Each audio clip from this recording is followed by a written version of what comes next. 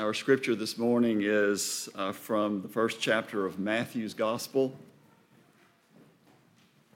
It's found on page 807 in your Pew Bible. And before we read, let's go to the Lord in prayer. Heavenly Father, we thank you for the word that you have given us. We thank you for this opportunity to read and hear the explanation of your word. Pray that you would bless God as he expounds your word to us. Calm our hearts and our minds that we may receive your word in Jesus' name. Amen. This is God's holy inspired word. The book of the genealogy of Jesus Christ, the son of David, the son of Abraham. Abraham was the father of Isaac, and Isaac the father of Jacob, and Jacob the father of Judah and his brothers, and Judah the father of Perez and Zerah by Tamar, and Perez the father of Hezron, and Hezron the father of Ram, and Ram the father of Amminadab, and Amminadab the father of Nahshon, and Nahshon the father of Salmon, and Salmon the father of Boaz by Rahab, and Boaz the father of Obed by Ruth, and Obed the father of Jesse, and Jesse the father of David the king. And David was the father of Solomon by the wife of Uriah, and Solomon the father of Rehoboam, and Rehoboam the father of Abijah, and Abijah the father of Asaph, and Asaph the father of Jehoshaphat, and Jehoshaphat the father of Joram, and Joram the father of Uzziah, and Uzziah the father of Jotham, and Jotham the father of Ahaz, and Ahaz the father of Hezekiah, and Hezekiah the father of Manasseh, and Manasseh the father of Amos, and Amos the father of Josiah, and Josiah the father of Jeconiah and his brothers at the time of the deportation to Babylon. And after the deportation to Babylon, Jeconiah was the father of Shealtiel, and Shealtiel the father of Zerubbabel, and Zerubbabel the father of Abiad, and Abiad the father of Eliakim, and Eliakim the father of Azor, and Azor the father of Zadok, and Zadok the father of Achim, and Achim the father of Eliad, and Eliad the father of Eleazar, and Eleazar the father of Mathan, and Mathan the father of Jacob, and Jacob the father of Joseph, the husband of Mary, of whom Jesus was born, who is called Christ. So all the generations from Abraham to David were 14 generations, and from David to the deportation to Babylon, 14 generations, and from the deportation to Babylon to the Christ, 14 generations. The word of God for the people of God.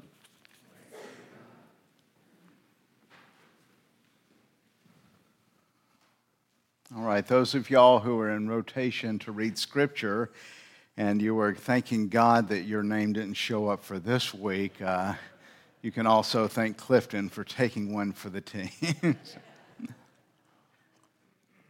Well, we're going to start a series working through Matthew. In January, we're actually going to pause that and look at the nature of God.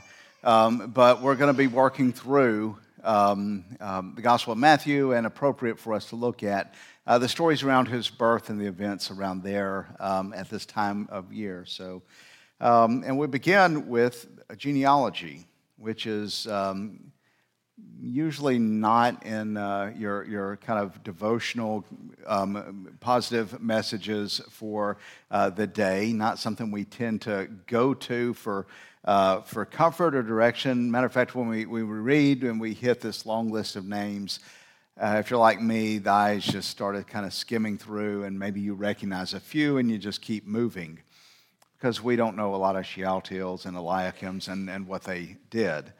And yet, Matthew begins by putting Jesus in the context, by showing us his lineage, the son of David, the son of Abraham. And the first thing that Matthew is wanting us to get with this is actually going to be a theme throughout Matthew, is Jesus is the fulfillment of these covenant promises.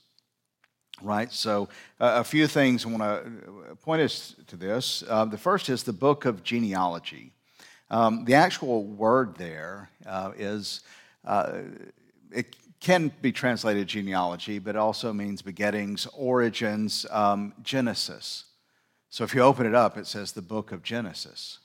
And this phrase is actually used in Genesis. You know there's several genealogies that kind of break up the narrative of Genesis, and it'll say the book of Genesis of a certain person and list the family.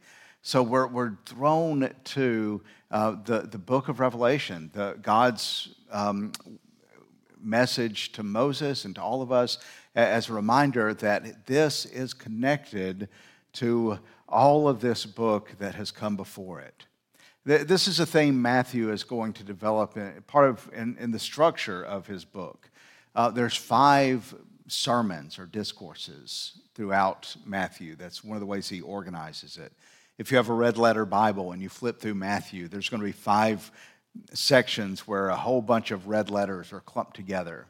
The most famous is the Sermon on the Mount, but there's 5 of them as kind of a way of saying the 5 books of Moses. This is the new Moses. This is the new covenant that is established in that old covenant and fulfills those old covenant promises. Throughout Matthew, especially around the birth narratives, we'll get stories and a little phrase that'll say, this happened in order to fulfill what was spoken through the prophet so-and-so. In other words, he's explicitly saying, this is fulfilling Scripture. This is fulfilling what has been prophesied. And here we're told that it is the book of genealogy of Jesus, Christ, by the way, meaning Messiah, the anointed one, a concept in the Old Testament of the coming prophet or priest or king who would reestablish things.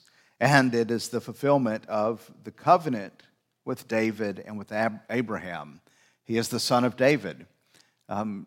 David is the king that God entered into a covenant with and said, you're going to have someone on your throne forever.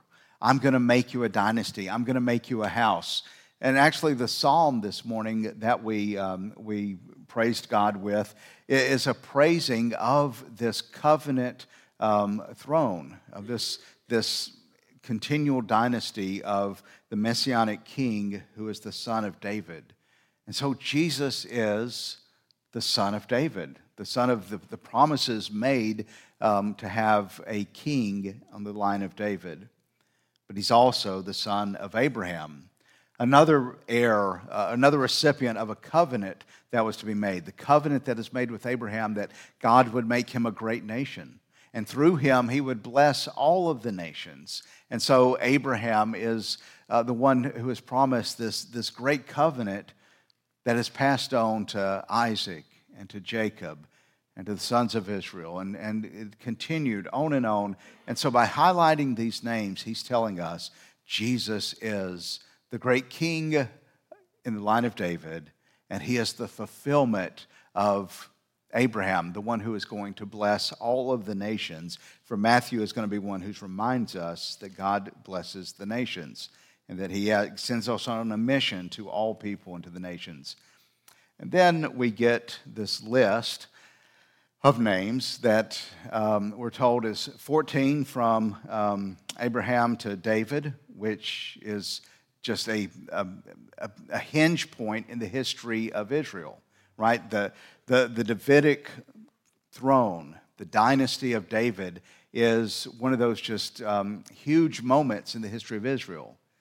And the next big historic moment is the exile, as the people fall away from God, and he punishes them by sending them into Babylon, into exile, to be sent to a foreign nation. Babylon is another massive moment in the history of Israel as the temple is destroyed, as Jerusalem falls. And so he's showing us these signposts, these hinge points in the history. And then what he's doing is saying it's not only to Abraham and to David and to Babylon, but now to Jesus, the Messiah. What he wants us to know is that our Savior's birth is one of those moments in the history of God's working with his people that is just a shift in what is happening. And he points out there's 14 generations. Now, he does some creative math to make that happen. Some names that we know of are dropped, and the last one doesn't quite make 14. And there's different ideas of how to deal with that. But the point he wants to make is this number 14. And there's, again, lots of different ideas, but I think the main, I think the most satisfying answer is what the number means according to names. All right, so they didn't have a different system of numbers. They used letters to represent numbers. So A would be 1, B would be 2, C would be 3, right? And if you do that, the name David adds up to 14. So most people think that he's just kind of reinforcing this number of the name of David and unpacking it. So the main thing he's wanting to show us is Christ is the fulfillment of this promise to Abraham, this promise to David, this old covenant. So that means for us, we can't rip out this latter part of the Bible and just say we're just going with the New Testament. To even understand every word in the New Testament, we have to understand the context of the Old Testament. Jesus is a Jewish Messiah. And to not understand the context of that and the expectations of that, we miss out. We're going to import our own ideas of things if we don't understand what God's covenant promise was to Abraham is. The way we are Christians is to read the whole book. But we do so, just as we were showing the kids with the symbols here, is that everything in this is pointing to Jesus. Jesus is the subject of the Old Testament as well as the New. And to understand him fully, we have to understand the past. And in understanding the way we understand the Old Testament is by looking towards Jesus, the fulfillment of it. So, we get the main point, but that still leaves with us with Eliuds and Achims and Zadoks that we don't know nothing about, which is why we tend to skim over this because we don't think of the names. And yet, that's one of the things that kind of stands out to me. Mathan, the father of Jacob, and Jacob, the father of Joseph, we know nothing about them. But look at the role that they played in the coming of the Messiah. They were absolutely crucial. These people that we would have no other way of knowing about them in some small village in a small province of a Roman Empire, that we would know nothing about them, and yet look how significant their life was to God's plan of redemption. Jesus' salvation for all of us, in human terms, depended on Jacob teaching Joseph how to be a righteous man. And when Joseph was confronted with the issues with Mary and how he dealt with her appropriately and righteously, all of that was formed by the way he grew up, by the way he was raised. And that was formed by the way Mathan or however you pronounce that name, shaped and had his life. In other words, I think there's a temptation for us to look at the big things through Scripture and get that and understand that these are really important people, and to forget the fact that God's covenant played out and his plan of redemption played out by ordinary people day by day, making decisions to trust and to follow and to obey. And those little decisions add up so that God brings about the Messiah. And what I want us to see is it's very easy for us to forget that our life matters as part of God's plan.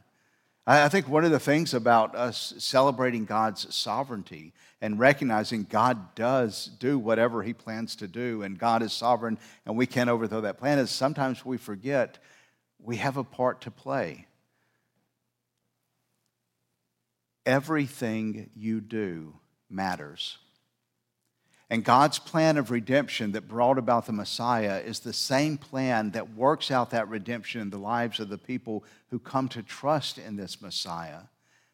So that what you do on a Tuesday afternoon is part of God's plan of redeeming the world, of bringing about salvation. As you share the gospel with others, as you advance this story of redemption in your own life, as you're working out sanctification, as you're fighting sin, everything you do matters and has significance and importance. That means when you wake up on a Sunday morning and you're confronted with the decision to go to church or to do something else, it matters. You're either taking a step closer to his kingdom or further away.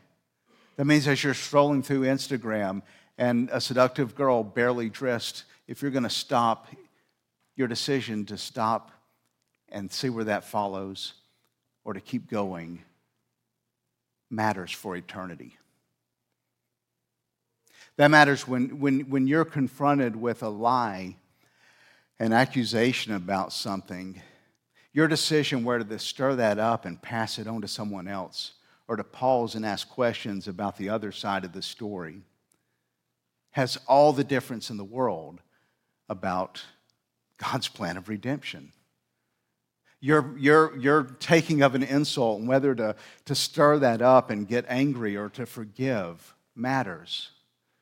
Every day you're confronted with little bitty decisions, little small choices of what to teach your children, of how to respond to temptation, of what to do with things that are going to stir up your anger, of dealing with everything we face in life. And it all matters. It all is part of God's working out his plan of salvation. And so just as we look at these people whose names we don't recognize, we recognize their life was absolutely critical for what God's doing. And as we look at ourselves and think, 2 generations from now, how many people are going to remember us? Probably not many. But what you do tomorrow counts for eternity. And there are some names we know more about what they did. So we see this great plan of redemption that starts in the Old Testament, that works its way to us and to the future until Christ's return. But one of the things is this is a weird genealogy. For one thing, most people in the ancient world didn't include women. The New Testament was a shift of mind set towards views of women. Most genealogies, had they been fabricated, would not include some of the shameful things of the past. But Matthew is unflinching in looking at some things. Let me show you here. Judah, the father of Perez, and Zerah by Tamar. You might remember the story there where Tamar was actually Judah's daughter-in-law. And her husband, Judah's son, had died, and Judah would have been obligated to give a son, but he wasn't doing that. So she disguised herself as a prostitute and had children by Judah that way. As I said, not one of those things you would want to highlight on Ancestry.com if you found it. Then there is Rahab, another foreigner who was in Jericho, and you remember the story of her welcoming the spies in. There is Ruth. She was a Moabitess, and if you want some really interesting reading, go look up the history of the Moabites. But the point being, she wasn't Jewish. She and Rahab both would have been Gentiles, outsiders. He talks about David, the father of Solomon, by the wife of Uriah. He's going out of his way to remind us of David's fall and sin. David isn't a pure hero that we're called to emulate. His trust in Christ points us to the goodness of Christ, not David's own goodness. And more through there, we hear of the children of David who are not all good kings, who rebel against him and go towards pagan idol worship. In other words, Jesus' family is a lot like ours. Sinners and scoundrels and outsiders and people on the margins, but he's not ashamed to make this his family. I occasionally get into genealogy.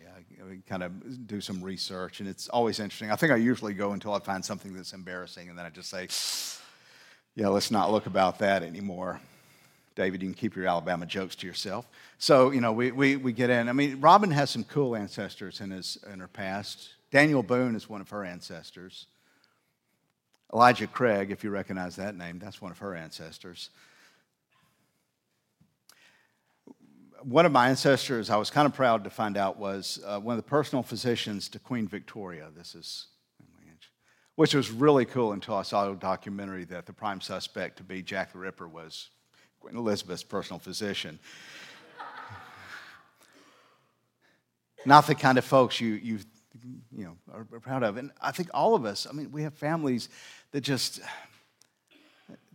that's what it is to be human, to have those. And yet Jesus welcomes David and Rahab.